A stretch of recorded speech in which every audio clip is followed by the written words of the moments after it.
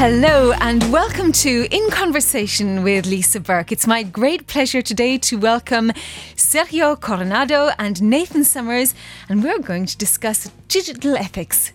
Welcome to you both. Thank you. Thank you. Sergio, starting with you, tell us a little bit about what the Luxembourg Tech School is. Well, the Luxembourg Tech School is an educational concept we created to help the new generation, the teenagers at the lycée level, to learn technology, because they are surrounded by technology, and the best we can do is to teach them how to use it to become future leaders. And Nathan, you are just finalising your studies with UCLA, the University of California in Los Angeles. At the moment you're here in Luxembourg, and you spent most of your young life growing up in Luxembourg. And I believe you're majoring in cognitive science. Yes, that's true. Tell me a little bit about what your course involves. Okay, so cognitive science is a relatively new major, but it involves like a cross between neuroscience, psychology, philosophy, and computer science as well. Really interdisciplinary, very interesting. And when we think about digital ethics, Sergio, why do you think it's important to consider it as part of the Luxembourg Tech School? Well, I think we can all recognize that we are more and more consuming technology, and we don't realize what it means in terms of society. And more we are merging the physical world with the digital world. You know, we see this in the movies, but it's just happening in front of us, and the COVID has just accelerated. So it's not only that we no longer go to the bank, we strictly depend on this e-banking application, just very small example. So if the e-banking application crashed tomorrow, we suddenly don't know what to do, you know? Yeah, we can go to the ATM. Yeah, but I don't have a card. I don't remember the PIN and so on. So more and more, we are dependent on mobile phones, on use it on Netflix, on many other tools, emails and so on to our life. So we are seeing now, and we are not realizing it, that we have merged, or we are in the middle of the merge between the physical world and the digital world. And we have to help the younger generation to understand why and how to deal with it. And Nathan, you will have grown up in a generation with all of your friends and people coming up beneath you, our children, Sergio. You know, we have teenage children as well. In a world where you know no different, you are part of this tech generation. Yeah, definitely. For me, my virtual or digital life is as much like a part of me as my physical life, right? I have Instagram accounts and Facebook accounts, and I probably do more social interaction on those than I do in real life, particularly in a time right now where it's difficult to meet with people in person. But also, since I went to the international school and friends moved all over the world, and I have friends back in the US too, so it helps me keep in contact with them as well. So it is certainly like something I probably take for granted, but it's definitely part of my life and all I know, really. And when we think about digital ethics, it's thought that is moving very rapidly, and perhaps the laws are not keeping pace with the technology. And so do you feel it's important for the creators, the developers, as well as the end product users to be aware of what is right or is not right? Yeah, I think that the key subject is what you mentioned, is more the end user. We have to explain what is behind and the potential issues with the technology to the end user. The producers are not taking care of that. I will not say they are doing that on purpose. Some of them are using some tools to get you more connected. But what we need is to help the end user to understand what could go wrong, and also how to use it in the positive side, the technology, to avoid. And then we as a consumer can go back to the producers and the governments to say this has to be regulated, or this should not be done this way. But when you say that the producers are not taking care of it, we could look back at diets, for instance, or even smoking cigarettes. It is in the interest of a business, of a corporation, to get people onto their platforms. But don't you feel they should and ought to have a responsibility to take care of this? Yeah, of course, they have full responsibility on whatever product they put on you. I mean, it's the same like a car manufacturer. If they deliver the cars with the wrong braking system, they have a responsibility. It's just that in the digital world, it takes more time to realize it because it's digital. You don't see it. There is no physical car with brakes. I'll give you another example on today's issue is that we see parents buying wearables to kids to use as health and trackers. Imagine these kids of 12 years old controlling his or her weight. I mean, what are we doing? They don't have the maturity to understand that there might be or not issues there with your weight. And then we could lead very younger generations to anorexia without wanted, simply because we were missing the two worlds and there were no controls in place, which ethics should highlight. the suppliers should make sure that this is not used at that age range. And if it's required, there should be rules and regulations who helps to do it in a safe way. Well, let's take a few examples of things that surround us at the moment in our digital lives when it comes to perhaps the younger generation, but not exclusively. Let's firstly start with gaming. So I'm going to turn to you, Nathan. I think you're a gamer. Yeah, a little bit. Tell me about some of the positives about gaming and also some of the negatives. And I ask you this because I have friends who are parents who have sons in this case, and it does seem to be more a male pastime, and they are addicted to gaming. So I would like your thoughts on this. Addiction is certainly an issue, and you see like particularly in mobile app development, games like Candy Crush actually hire psychologists to figure out how they can make their app trigger those addiction centers in your brain, which is certainly concerning. But in a broader sense, I think that gaming can really help with social interaction, particularly in a time where you can't go out and play like soccer or whatever with your friends. So it's a lot easier to just go home and hop on your PlayStation or your Xbox or your computer and play a game with your friends. And it's also a really great way socially to meet new people.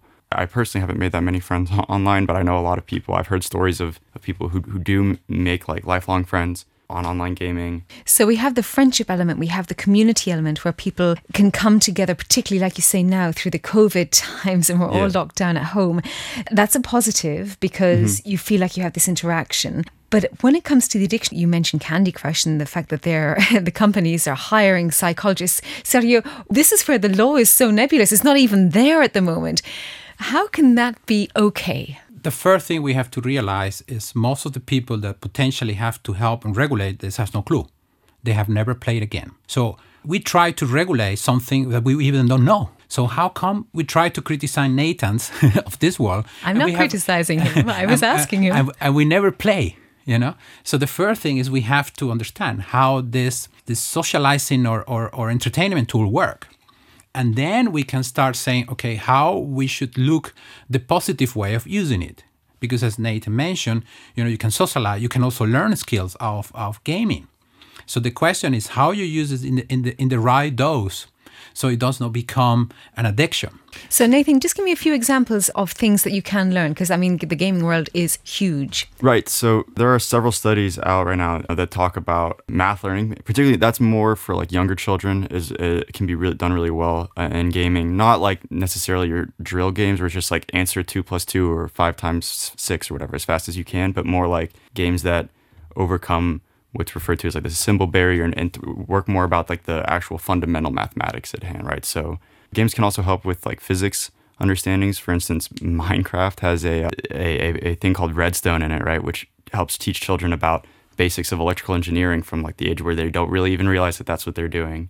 They just think it's like fun and they can make cool machines with it. But it teaches them about like logic gates and all those kind of like things that are integral and if you get to a more professional level, like actual professional electrical engineers go into this game and make functional like Turing machines, like computers in this game with nothing but like this redstone, which is pretty incredible, because it's just all electrical impulses and ifs, ands, and ifs and ors or thens and stuff. So it is pretty incredible as far as that. And then there's certainly like keeping your reaction time sharp. Those are more like action shooters, for instance, like a Call of Duty or Battlefield or any of those like kind of series help with like your ability, even as you get older and your cognitive ability like or reaction time starts to decline a little bit. Playing these games can actually help reverse that a little bit and help keep you a little bit more sharp and quick. Sergio, I'm going to talk to you as a parent now. You have some teenage children. And during this time of lockdown, a lot of parents have had to work from home, and online devices have been, to some degree, a godsend because parents have had 1 or 2 hours where they can do something. But how do you manage to control it? And how do you manage to put on some barriers and say, hey, that's enough now.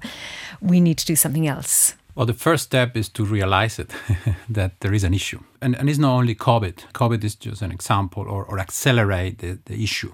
So we as a parents, and you see that even before COVID, going to restaurants, you see the parents giving the kids the iPhones or the phones so they can entertain where they are talking, as adults. So, and as we discussed, it has been accelerated by COVID. As parents, we have to stay home for teleworking while they were there was no school and so on.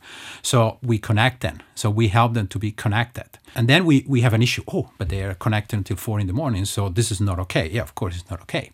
Two things we have to realize. First is that we have a responsibility to do something about it. And the second one is we have to do something about it. So in my case, we have simple rules. No electronic devices in the room. That's the first one. And the second one is we agree on a timing. Again, we agree on a timing. And I repeat that, we agree on a timing. It's not like no. Listen, there is this, which is okay, but there is also this book. Let's also play together. So you have to give the substitution or the complement of the entertainment and the activity, because we as humans have to be busy. We cannot ask them to sleep like babies the whole day. So we have to get occupy our brain. Our brain is a machine that needs to be active. So of course, gaming has this engineering way that will keep you connected. It's so easy for parents, but then you have the problem that now you are connected. So you have to add substitution. So it's not only to say no or rules, it's that you need to add content to it. Means let's do this, let's read a book, let's play, let's go even to the garden, let's play cards, let's learn how to build a game, let's do coding together if that is your skill. I'm going to now move on to social media, which is something that I think the girls are more into, perhaps. But not just the girls growing up, it's also us adults. And indeed, in my world of media, and not only that, we use it as a tool to connect with all sorts of communities that we want to know about the work we're doing, or to just pass information, or to find information. In fact, I can think of many here in Luxembourg where community-based social networks absolutely rely on social media. So give me your thoughts on the use of social media and some of the ethics around it. Nathan. Social media, I think, is a really great tool. I'm able to keep in touch with people from all over the world, people that I've met just even briefly, and then, you can create good friendships that you wouldn't have otherwise made. So I think there's certainly a lot to be said. I do think that you have to be aware, because with the Cambridge Analytica thing that happened with Facebook, there is manipulation on the side of these platforms that can drive certain more vulnerable populations to be influenced by showing them targeted advertisements or, whatever else it might be that is potentially dangerous, right? And also recently Twitter with Trump's tweets and stuff, they're finally fact-checking them. But prior to that, and Facebook even doesn't really fact-check. So, there's issues as far as that goes in terms of like, what is the obligation of these platforms to not necessarily police content, but to check their sources. Yeah, and to kind of, particularly in an age where misinformation is so rife, how do you determine what is true and what isn't really at the Well, base? I imagine this is something you come across in your own studies. How do you source your material to check that it's true? Well, we're told to look at like peer-reviewed empirical scientific studies. They are pretty dense and, not always the most like thrilling to read. However, a lot of articles ideally should cite, and some do for sure, cite studies from which they draw their conclusions from. But, a lot of the times people don't really read those studies, and it's easy to kind of read the studies in a certain light that maybe the researchers didn't necessarily intend to be read into, or they're drawing like false conclusions that you can kind of support from the study, but if you read the study itself, aren't fully supported.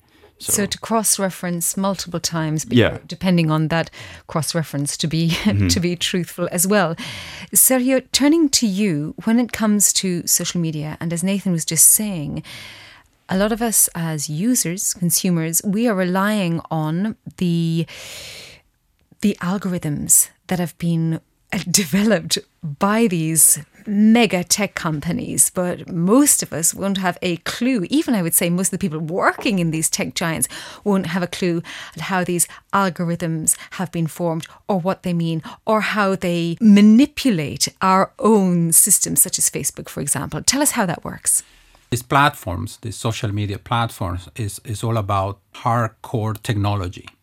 It's about algorithms. This is the reason why they are so big and scale up to reach the world. It's based on this idea of sharing content and connecting your transactions and then using algorithms to play with it. So it was not created with that intention. It just happened as people get connected and content and data was pulled together that some minds realize, oh, I can give you what you need. And certainly, like every technology, it can be used for harm. And that is when we have this ethical dilemma. These algorithms can be so powerful to decide what you see and what you get. And we even don't know how to do it. The problem is the technology is growing faster than we as a human able to understand and to analyze. As you said, even the own people behind those tools, they even are not 100% sure. They can even create damage without no intended to do that. And I'm not saying that, of course, there are algorithms that are created to make you addict and to sell you a particular product. This of course, is there, and with the support of psychologists and everything. But what we have is a complex technology that's going faster than how we as a human are able to understand. And if you translate that, let's say, to what I will call the normal end user, somebody that have no tech background, then you are completely lost in this world. And this is why we have to kind of step back and say, what are we doing? Where are we going with all of this? It's fantastic as a technology because it can connect us. You can reach people. You can reach a lot of content. You can distract yourself. You can learn. But at the same time, we have to make a step back and say, okay, we have to put some rules. And not only that we have to put some rule which is more important, we have to teach people about these tools. We don't do that. We teach all kind of things in the school. We don't teach people about how to use social media. Another point you just raised there is not just about social media, but the rules. So you say we have to put the rules in place. Who is the we? Because we're not talking about a country here. When we think about digital ethics, it's global. Anybody with a phone, well, in most parts of the world, can download something like Facebook. Not everywhere, for different reasons. We won't go into those.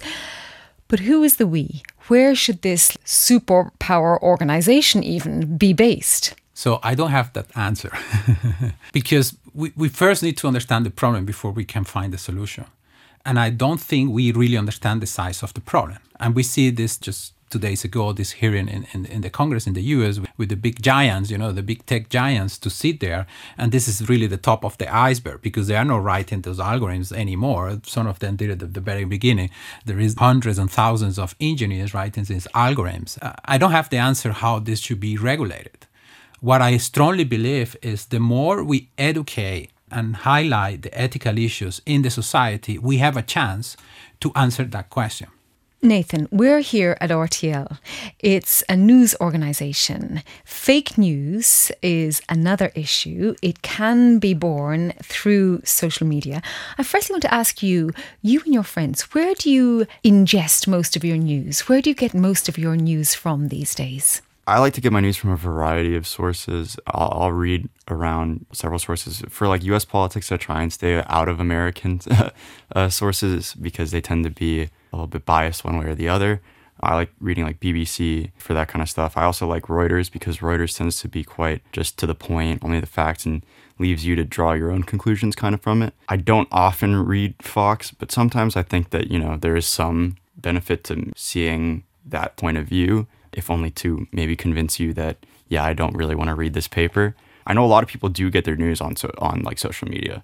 That's really where my question came from, because there are many people who only get their news from social media. And as we've just been speaking, Sergio, a lot of this is it's biased through the way in which algorithms work. Correct. Because most of these algorithms are built on a profile which is created based on what you consume. So sometimes people are surprised that suddenly they get an alert from Amazon, buy this. And this is because there is data correlation between your traffic on the internet. But that's not necessarily what you want. You were searching on a news because you have curiosity. It's not the means you want to buy the particular product. So a lot of these algorithms are taking decisions for us. And that is a huge risk. And of course, a huge ethical problem. And we have to realize that. And that's what I said. This is the world of today. We have to understand that. It's not going to change tomorrow. So we have to be conscious that what you are consuming, even on the online medias, whatever is BBC or RTL and so, could be targeted by an algorithm, which not necessarily is taking your conscious decisions of what next you want to do. So there is a disconnect there. We are merging the two worlds, but there is a disconnect. We are not part of this algorithm's engines, creation and usage. Moving on to a slightly different topic, and I'm looking at you, Nathan, now, because I imagine you're in your early 20s. Cyberbullying. You have grown up in the generation where you're surrounded by tech in a way that I certainly wasn't when I was your age. Have you come across any cyberbullying?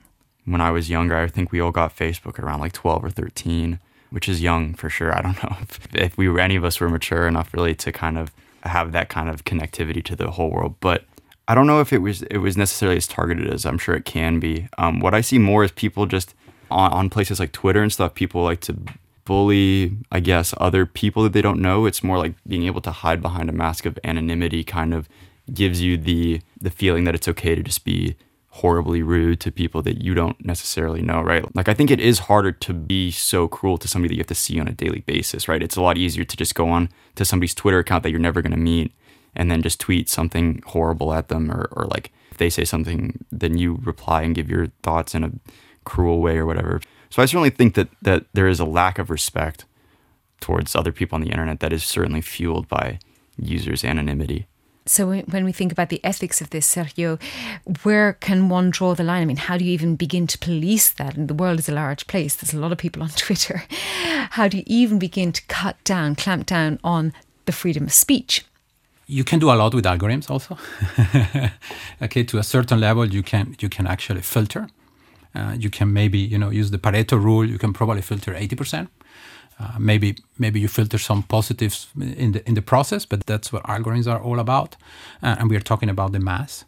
However, I want to go to my point. We have to teach people, because what Nathan mentioned is an issue of value system. So we use this technology without creating the values of what it means to potentially write negative, strong to a person on Twitter, because we have not measured the value system there. We have the value system when we use the physical interaction. Well, you're assuming that everybody has the same value system. Yeah, correct. We also have to be sure we match them. But the problem is we have zero. Based on this technology, you take whatever value system you have in your small world and trying to extrapolate that in the digital world. And that doesn't work. It's just not fitting. So where are you going to get this universal value system from? Again, it's the education system. We have to go back and revisit the educational system, because the educational system is not created anymore for the society where we live. Well, that's another slightly sidestepped conversation. So we could go down that rabbit hole, which is that the education system is not keeping pace with the digital world at all, which is sort of why you created the Lux Tech School in the first place. Correct. We created with the support of the educational system, because the educational system recognized, yes, we have to get technology inside, not as a nice to have, it's something we needed because we're kind of late already, The technology have took over.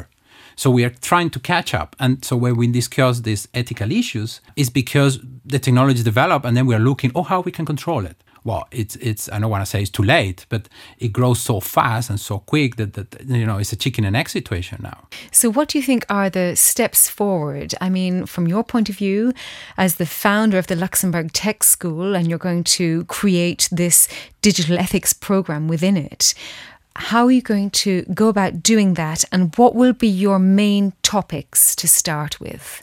Well, the idea first is to create a critical thinking about the importance of digital ethics to our students. So it's to give them this opportunity for them to be part of. The other challenge we have is we're trying to regulate their activity. I mean, I'm talking about kids and teenagers or young adults, without giving them an opportunity to participate. We try to tell them, no, don't do that, it's bad. They say, well, you haven't talked to me, you don't play games, so can we have a conversation?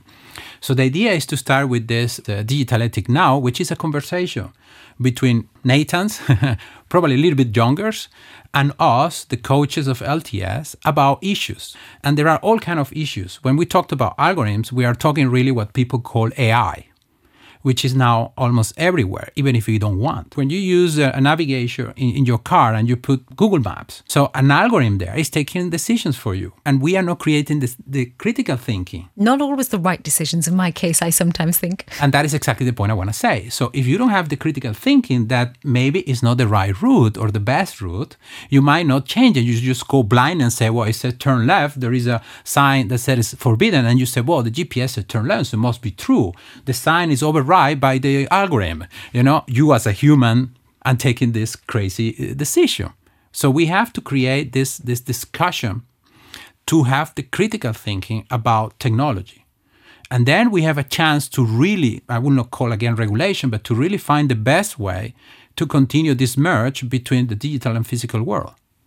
Nathan, turning to you as a young adult and your friendship groups, do you feel that you and your friends are technically very aware of the issues? Yeah, for the most part. My friends tend to be very plugged into a lot of these things, like a lot of my friends are aware of the dangers of fake news and misinformation and addiction and stuff, and they try and live their lives according to that knowledge and that information. I do think that, growing up in that kind of environment has helped. I think that a lot of the times the people that tend to fall for, disinformation tactics tend to be older people who maybe haven't grown up with this technology. They don't know that people can post whatever they want on the internet, and there's no real fact checker for the internet as a whole, right? You kind of see that sort of coming up now, but as a whole, it's not really there. So I do think that being on these things kind of shows you if I can post whatever, then just anybody else can post whatever, right?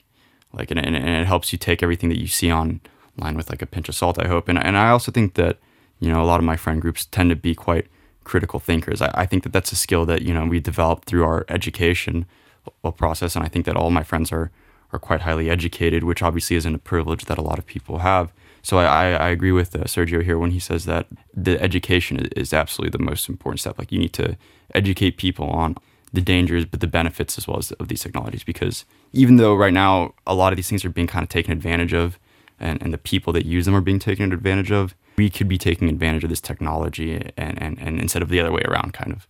Just thinking about the tech giants, we've seen a lot of them in the news over the last couple of years. They're so huge. They're so powerful. I mean, we've seen just shares and things of things like Amazon and Zoom fly through the roof through COVID times because we have suddenly had to live our lives in such a different way. I've even heard documentaries and podcasts on these tech giants now being so powerful. They are more powerful than governments, and the decisions they make are incredibly important. So where does digital ethics come into their power base? Of course, if you look the financial revenue, they have no interest on that.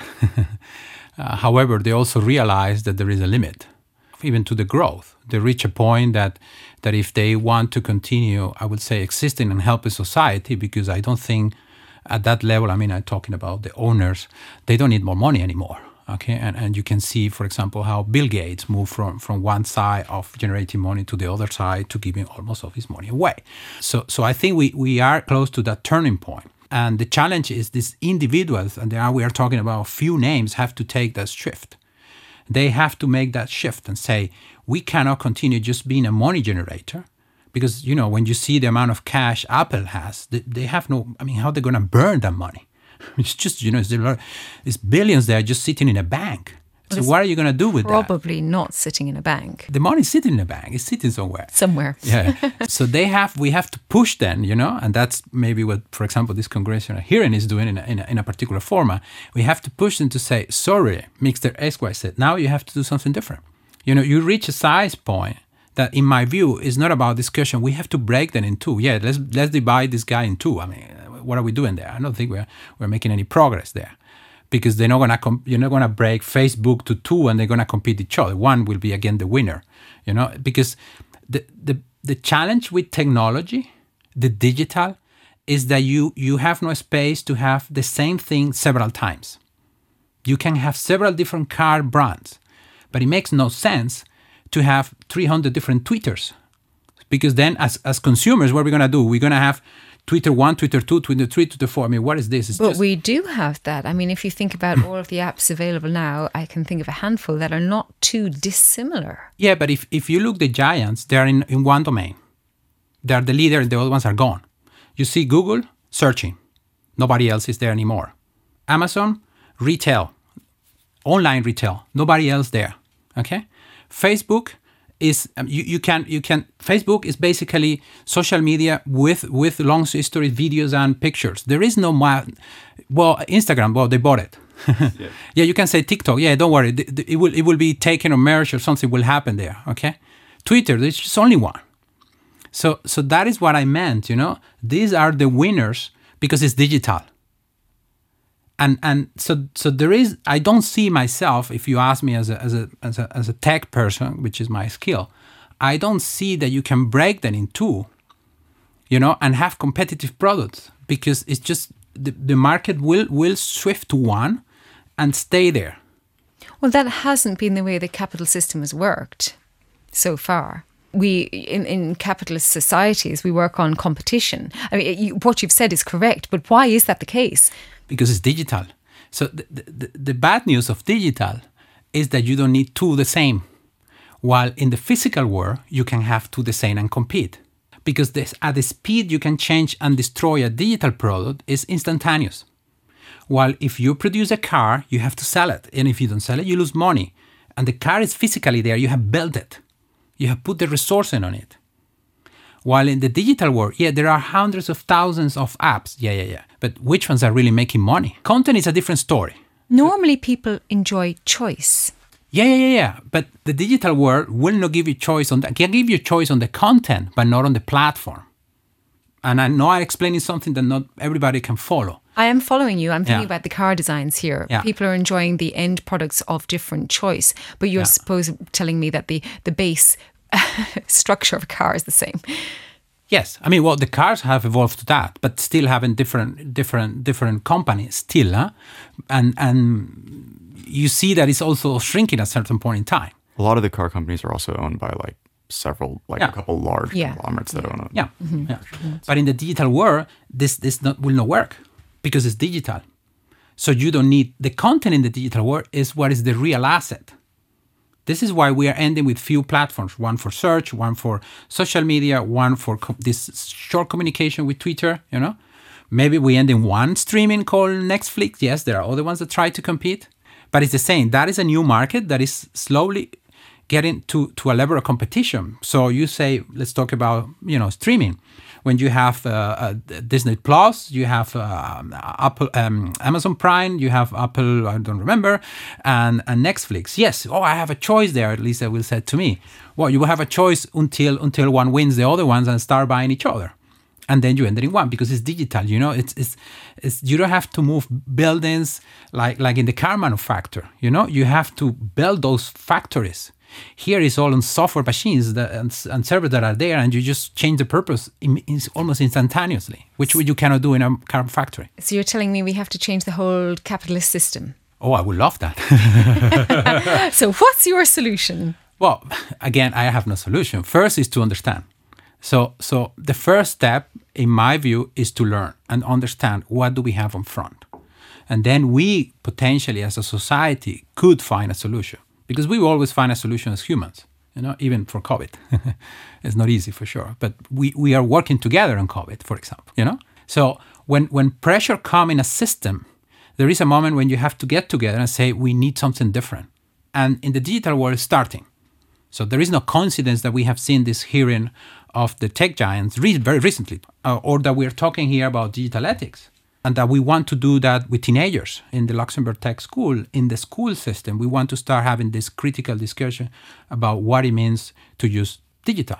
I agree with a lot of what you said. He's been very eloquent. Thank you, Nathan. So, where do we go next then, Sergio? When we think about the Luxembourg Tech School and what you have planned ahead, where is it all going to begin? Will the students have access to this digital ethics kind of critical thinking come the fall? Yeah. Our idea is to start a series of conversations, like this one, and go through different of the technologies or domains and have the conversation between some of our students and an expert in the domain to have this kind of, I don't want to call it debate, but dialogue to understand the domain and how we can look the digital issues there and look the positive side.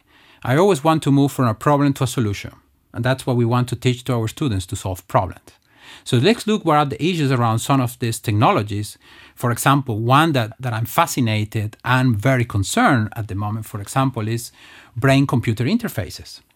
Because, we talked about our mobile phones, we talked about wearables, but what happened with these companies that are building these brain implants, which you're going to control your car, you're going to control your computer, What happens if the minds that are building these brain-computer interfaces are creating backdoors to control your brain? So imagine the ethical discussions and controls and rules that we have to put when we are discussing. And this has been built. You see, I'm highlighting a subject which we immediately think, oh yeah, there are a lot of issues there. By the way, this has been built. Elon Musk is investing millions on a company for this. He's just one. So where I'm hitting is on this critical thinking creation at this early age is what we need. It's what Nathan says in his experience. I mean, he's one of the privileged, like you and I, to have access to media and resources and technology to be critical. Well, we have to transmit this to everybody if possible. You have to be critical. You have to learn. You have to understand. It cannot be that these brain implants are being built and we just think, oh, this is nice. This is Star Trek. Wait a minute, you should better learn about it. I can hear and see you nodding away, Nathan. I imagine with your cognitive science background, you're learning quite a lot about this. Well, I think the possibilities of neural links are fascinating, right? Like being able to, there's so much possibility and like computing power in computers, obviously, and the ability to like communicate with a computer at the speed that you communicate with like the rest of the neurons in your brain would be completely world changing, right? But there are a lot of issues with that, right? Like hacking it becomes so much scarier when someone could hack into your brain and get access to everything that you've ever thought. I mean, there's Black Mirror episodes about stuff like this, right? So it's certainly a very enticing technology, but one that we need to be educated about, and we need to really discuss like the implications of such a technology and like before it is like all encompassing, kind of like learn from the mistakes with social media and with these other tech giants where you can't let them get too big too fast and talk about these things even though they might seem like they're still in the realm of science fiction. It's coming along very quickly and it probably won't be science fiction for that much longer. Better to confront those ideas now than when they're too late. It's reminding me of the Bourne Identity and kind of just having this elite race of humankind. Yes, the privileged one. Yeah. Well, potentially the privileged, depending on what's on that interface. Well, what a lovely note to end on. Have you any final thoughts? The idea is not to scare people. Tell people that they have a responsibility. That is not somebody else. There is not a government. It's not the Minister of Education. We have responsibilities to do something about it. This is how we create also the Luxembourg Tech School. We don't criticize others. We just join and do something. So here is the saying, don't feel scared to the discussion. Try to find out yourself and learn some of these ethical issues and try to do something about it. Nathan, the final word to you. The responsibility is at the end on yourself. Educate yourself. Don't just accept everything that you read at face value. Be skeptical, read around. Make sure that you are getting information that is reliable. Read studies. Don't just trust articles that you read, because there's no government that can oversee these tech giants, really. Like, when they're making more money than countries are, then what country is going to be able to rein them in? So you have to, as a consumer, be aware of what it is that you're consuming and make sure that you are consuming as ethically as possible. Thank you both so much for your time. And we'll link, of course, to the Luxembourg Tech School in the show notes. And we very much look forward to seeing what you have in store for all of those young students come the autumn time. Thank you both. Thank you. Thanks.